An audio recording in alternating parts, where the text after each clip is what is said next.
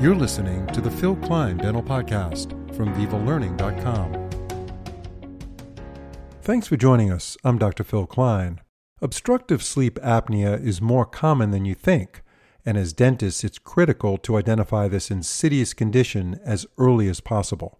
Not only can it wreak havoc on your patient's teeth and gums, it can also cause serious systemic health issues for the adult, child, and even newborn. Today we'll discuss integrative oral medicine and how it relates to conditions like obstructive sleep apnea.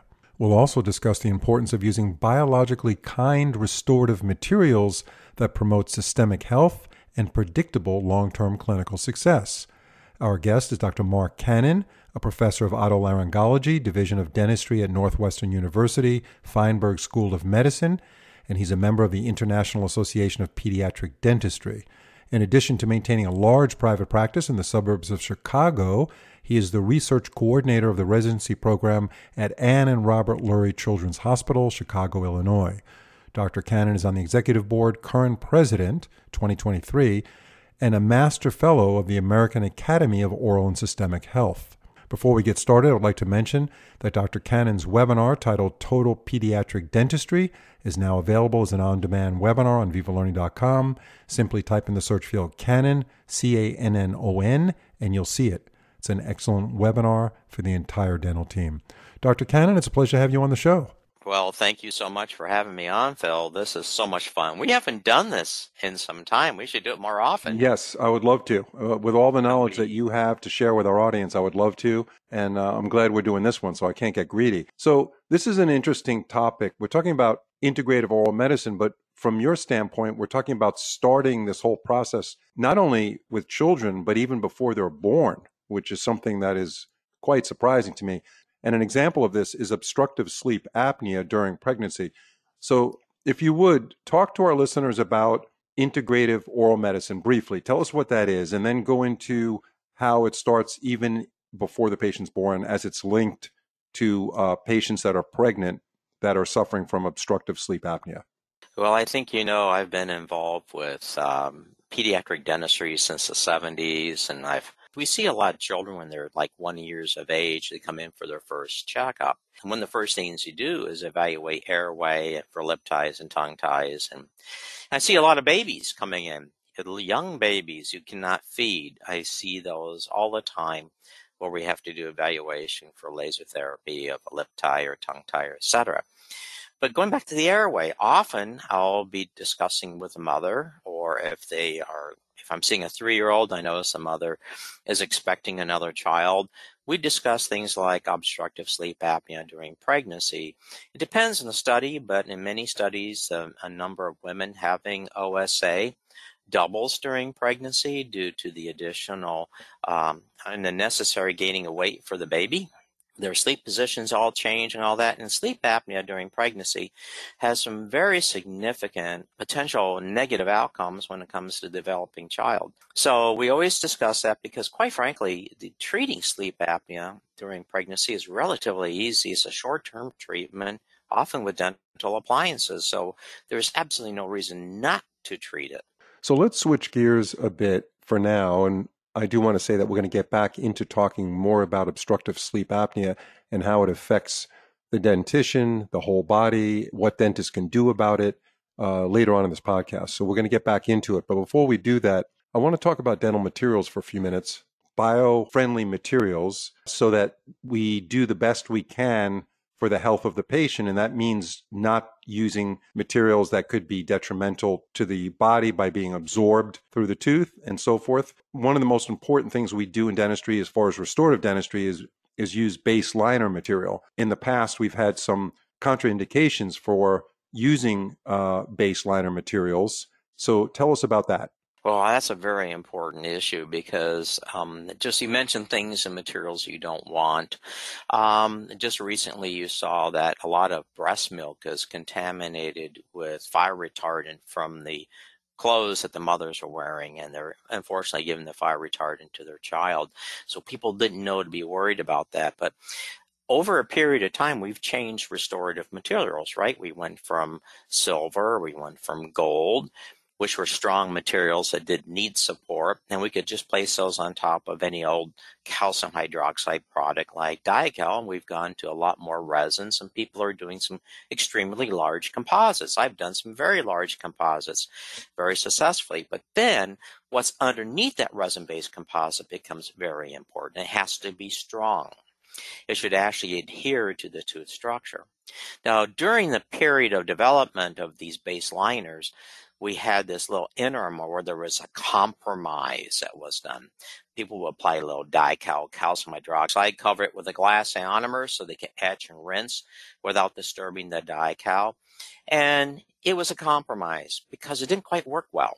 As we know from many studies, there was no adhesion between the Dical and the dentin, and there was no adhesion between the Dical and the glass ionomer. And so you basically had a very weak substructure. But wait, there's another issue. The fluoride released from the glass ionomer would actually react with the calcium be released from the Dical, making calcium fluoride crystals, which are insoluble and inert. So we have shown in research that you actually reduce the amount of calcium and reduce the amount of fluoride by putting both products together. Thank God there's a replacement. I mean, one of my favorite things, and I absolutely really admired the chemists who worked on this, was the development of TheraBase, which is a visco product. And TheraBase does everything. It adheres to the dentin. It's dual cured, so you know it's cured all the way down. It has a very high degree of polymerization, so it has a lot of strength to it. It does release calcium, so you get the calcium release, and because of how it's formulated, there can be some fluoride release also. It is radiopaque, and it replaces the missing dentin and mechanical properties. So it basically does everything you want, so you can place a composite that is a large composite and be certain you're doing what the patient needs, you're doing what's good for the dentin, and of course, the alkalinity of it is very good for the pulp, stimulating more dentin formation. You also give the calcium for the dentin formation, but the alkalinity inhibits bacterial growth, as we all know. So, a glass ionomer is acidic. It's not, in fact, it's known to be cytotoxic if it gets too close to the pulp. So you have to keep at least a 0.5 millimeter or more dentin to protect the pulp. This is something that I think should be routine for dental practices. Let's talk about the application. So the clinical application is a large composite, but let's talk about where we're very, very deep versus we're not super deep. Do we use anything different, or we just put TheraBase on in both cases? We're not talking about a pulp exposure now. We're talking about a deep filling versus one that's just average and there's enough dentin not to worry. Well, if it's just a regular restoration and you just want to provide some pulpal, indirect protection, you want the alkalinity, the calcium release, and you want to reduce sensitivity, because this absolutely reduces sensitivity, you can use Theracal LC, which is a light cured tricalcium dicalcium silicate product. Apply that light cure, go right straight to work and finish restoring it. Now, if you have a large carious lesion, I always go with TheraBase, and because it has the additional strength, and of course it's dual cured. And one thing with Theracal LC, again, being light cured, being very opaque, it's a very opaque product, you don't want to put it on too thick. You want to keep the layers very thin. So it would take a long time to build that up completely. So you don't want to do that. You want to go from Theracal LC and conservative restorations to the large restorations. You want to use the TheraBase. I think the Thera family has that well covered, along with, of course, having then the TheraSem, the cement product too. And I assume this all works very well, leaving a small amount of affected dentin when you're doing an indirect pulp cap that's very deep. Indirect pulp cap, you leave a little bit of decay, but you see, if you leave a little bit of what they call affected dentin, which is dentin that does not have a huge bacterial load, that would be infected dentin. If you leave a little affected dentin, you still have weakened the tooth. That is why some people have had failures within direct pulp caps is because what they place on top of that area is too weak to support the restoration for a long period of time. And the restoration will flex, and you'll get some micro leakage and return of contamination, and then you end up having the pulp go necrotic 2 years later, 3 years later, and people say, well, I try it. It doesn't work in my hands. Well, that's why. You need to have a good, strong restoration and have a good, strong seal. Can you just also talk about the pulp exposure? So you have a small pulp exposure due to trauma, or it's a caries exposure, and you do get some bleeding, so it shows the pulp is vital. Because if there's no bleeding and it's necrotic, a pulp cap is not going to help you if the diagnosis of the tooth is necrotic pulp. So what do we do there if we have a direct exposure, small? Well, of course, it depends a lot upon the patient's age and what tooth you're looking at and what else they have going on. For instance, if you're looking at an older patient who's had a lot of endodontic procedures and crowns, you might actually in your mind be giving that tooth a little bit less of a chance to remain vital, especially if they have a lot of medical compromises at the same time. But yeah, if you're looking at a young patient like I would look at, who obviously has never had any root canal procedures ever done, and it's like a sole tooth coming in, I would give it every opportunity to remain vital. And I would tell you that everyone who does this will say they probably have like a 90% success rate with a direct pulp cap when it's properly done, when you have a good seal. And it's a tooth where the pulp was vital, not a big history of pain, not a lot of sensitivity. I've had some that have had some sensitivity and they've been fine just with a direct pulp cap for many, many years. It's kind of important with young people to not burn them out on dentistry too fast. We have kids who are teenagers who come in who've been burned out, and they're not good dental patients, and they're only 14, 15 years of age. You can't treat your 13, 14, 15-year-old as if they're in their 50s and 60s. When you say burned out, you mean too much clinical dentistry has been done to them? Yeah, a lot of clinical dentistry, and they've given up. You can see when you talk to them, their motivation levels are lower. This is where it becomes very important to give them all the benefits of preventive care and talk to them about prebiotics and probiotics to build them back up to be good dental patients. And utilizing a good material, like I cannot tell you how many patients I've had who've always complained about having had sensitivity. After seeing a dentist, we'll go ahead and do our standard procedure. We utilize the TheraCal LC or the TheraBase, and the sensitivity rates are so much less. They don't fear coming in. If you keep them comfortable during the procedure, they have no postoperative sensitivity. It was really rare to have postoperative sensitivity. And when I was in full-time practice, I would see all those thousands of young people doing composites. It was really rare to see it. Are we entering a stage now in dentistry where we all are going to be using bioactive materials as our restorative materials, and the days of inert restorative materials are coming to an end? In the past, we always used things that were noble, that were kind of bio-inert. Now we've moved more to bioactive. We like to use terms like just biological, because we want to make sure it's not just the goal of forming a little apatite, which is a calcium phosphate crystal. You want to make sure you're doing more in that environment. Number one, you want to make sure that the ion release reduces any chance in any future recurrent caries. You want to work with lack of sensitivity. You want to make sure that the aesthetics are there and that the strengths are there. I mean, you can call something bioactive, but that doesn't mean it's strong. Right.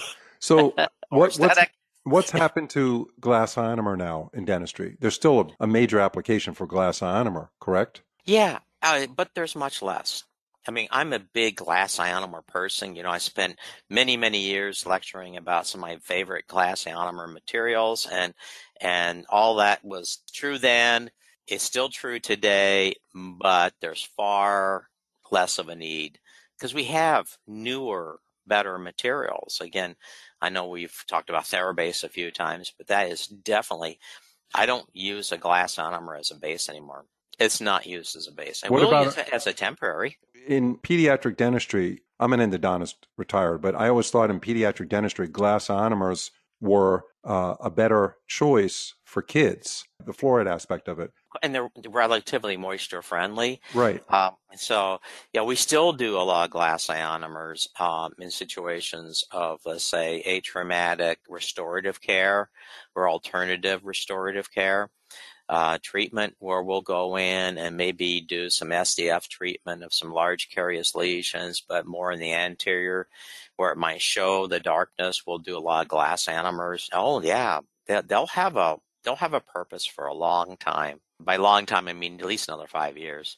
Right, until something else comes out. Let's end up with, again, talking about obstructive sleep apnea, because that's something that actually affects the prognosis or the predictable success. It lowers the success rate of standard periodontal disease treatment, which is scaling and root planing. Talk about that for a few minutes. Well, there's been some really well done and published studies, like in British Dental Journal, about the success rate when you have someone who is a mouth breather as opposed to someone who has good nasal breathing technique. The success rate drops by about half. So it makes absolutely no sense to just go in and do periodontal treatment, standard of care treatment, without actually addressing the nasal breathing or lack of. Now, going back to children with moms who have obstructive sleep apnea, it does a whole lot of things. And at least in animal studies, what it does is it can cause neurodevelopmental defects in the developing animal. And that is shocking and horrifying to me because I used to see a lot of kids with developmental delays and sensory issues. They often wondered there'd be no reason why this occurred that they would know of. I wondered if it wasn't due to obstructive sleep apnea in the mom. Also, it can cause, and this is in animal studies because we can't really prove this in humans, it can cause the lower jaw to be underdeveloped in the developing pup or animal. And you think of all these kids born with no lower jaw, you're wondering if that isn't happening in humans. But it does cause for the mom gestational diabetes. It causes weight gain. It makes them more prone to perio, and the perio makes them more prone to become insulin resistant. So they have more weight gain, having more gestational diabetes, and a higher risk then of C-section. And yet it's so easy to treat and so easy to diagnose. So And yet dentistry's been missing out on this. what's behind the scenes that contributes to the etiology of these kinds of conditions from OSA? What's actually happening from the local area of the sleep apnea in the mouth? How does it do this to the rest of the body and also the developing child? Well, it's so interesting because, of course, whenever you have obstructive sleep apnea, there's a constant stress reaction in the body at night. So you always have the increase in cortisol, production within the body, which means, again, you're going to start putting away weight, which is because then you have women who gain all the extra poundage during pregnancy, and they have to work hard to get rid of it later. That increases the sleep apnea, but the increase in mouth breathing increases the growth of all the pathogens. I mean, you'll have an increase in strep mutans, you'll have an increase in caries, you'll have also an increase in periodontal disease, and the circulating pro-inflammatory cytokines cause insulin resistance because they increase the inflammatory response to the entire body. And when that happens, you get insulin resistance. That's part of what happens as the body tries to shut down all the glucose uptake that goes into the cells. So you really have a cascading effect that results with, in some studies, just snoring was linked to an increase in preeclampsia. So it's easy to diagnose, it's easy to ask the questions, and it's easy to treat. We just haven't been doing it. So the oral systemic link that was somewhat of a concept 10, 15 years ago, it's proven now that this is exactly what happens, and it's the bacteria under the gums that are really the culprit to all this? A great deal of the culprit. As I was lecturing at the CDS meeting and someone asked me what I was lecturing on, I told him, he goes, well, I just thought there was just like a link that was maybe published in not the world's best journals. I was laughing, going, my friend, if you put the word periodontal and atherosclerosis in PubMed, you get over 7,600 publications, many of which are in the top cardiology journals. There's no link. They have cause and effect. You can take Porphyromonas gingivalis and give it to pregnant mice, and see increase in miscarriages and preeclampsia. You can take the microbiome from a woman with preeclampsia and give it to a germ-free pregnant mouse, and it will get preeclampsia. The mouse will.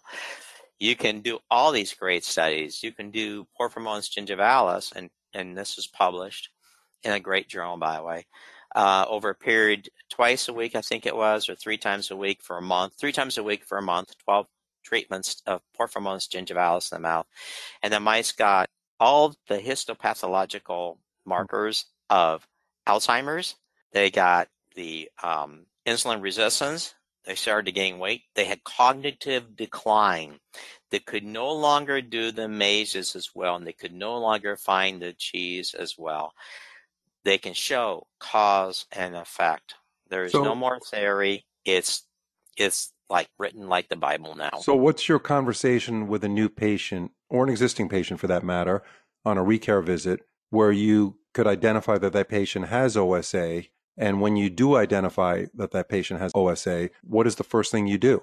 Well, we often do a simple, there's Epworth sleepiness scale that we can run, but we also do home sleep apnea tests, the HSAT. There's one I use called Sleep Image, and we use that. And it's just fascinating. Then we refer people to a sleep center. But yeah, we take care of what the problem is. We get them worked up by ear, nose, and throat. Sometimes the kids, it's just large tonsils and adenoids. Get those out. The kids stop snoring. Everything gets much better. By the way, the first time I ran into that was over 20 some odd years ago.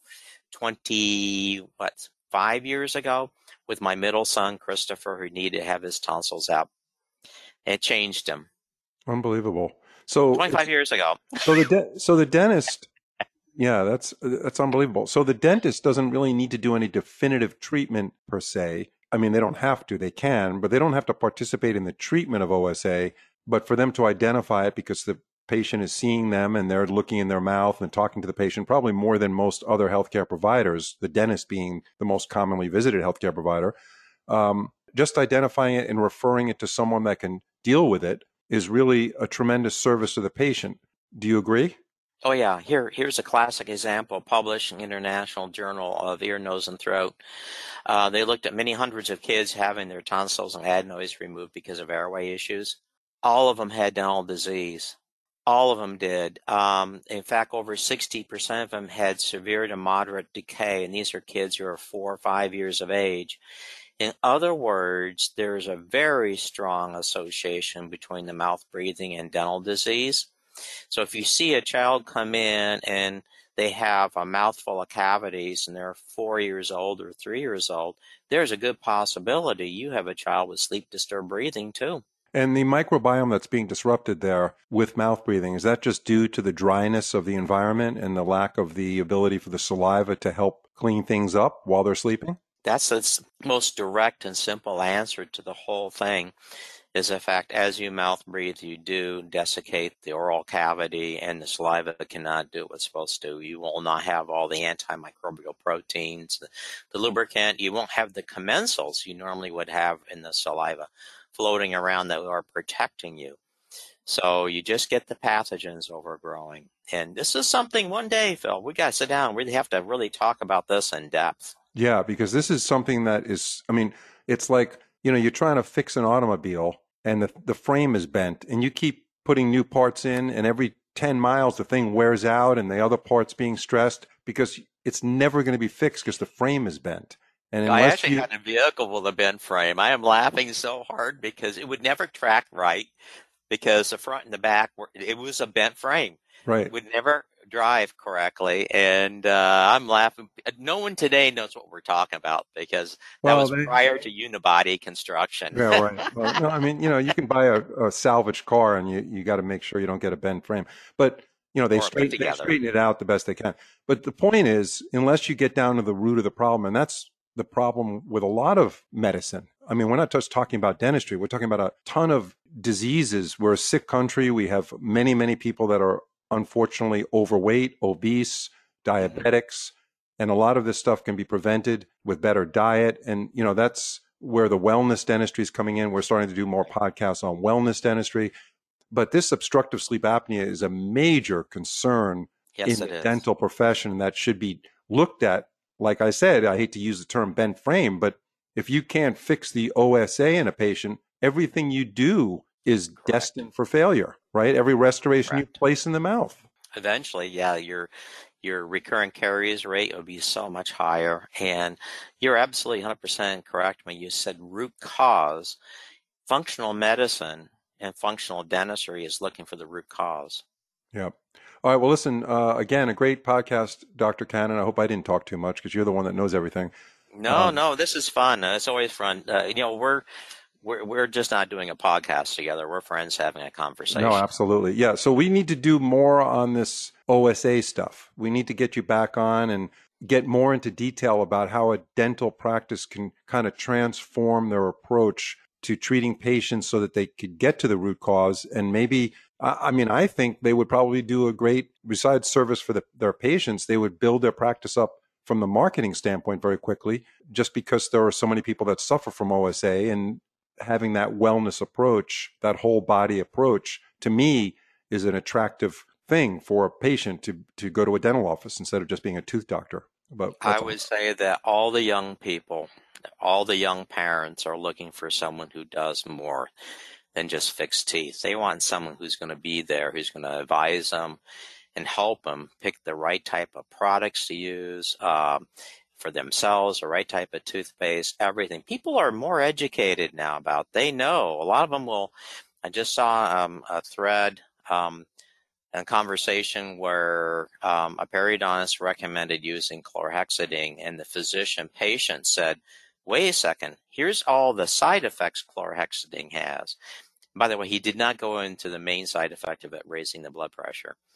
So, there's a lot of things that people now are learning about, and our patients are hearing about, so we've got to be aware of. Yeah, and that's why we do these podcasts, and that's why we encourage everybody to continue on with their continuing education, because it doesn't stop at dental school diploma, that's for sure. All right, Dr. Cannon, thank you very much, and we look forward to having you. Yeah, we look forward to having you on a future podcast very soon. You bet. Take care, my friend. Always good to talk to you. If you've been enjoying our podcast, we'd love to hear your thoughts and feedback by leaving a review on your favorite podcast platform, whether it's Spotify, Apple, Google, or any other platform you listen on. Leaving a review is a fantastic way to support us and help others discover our show.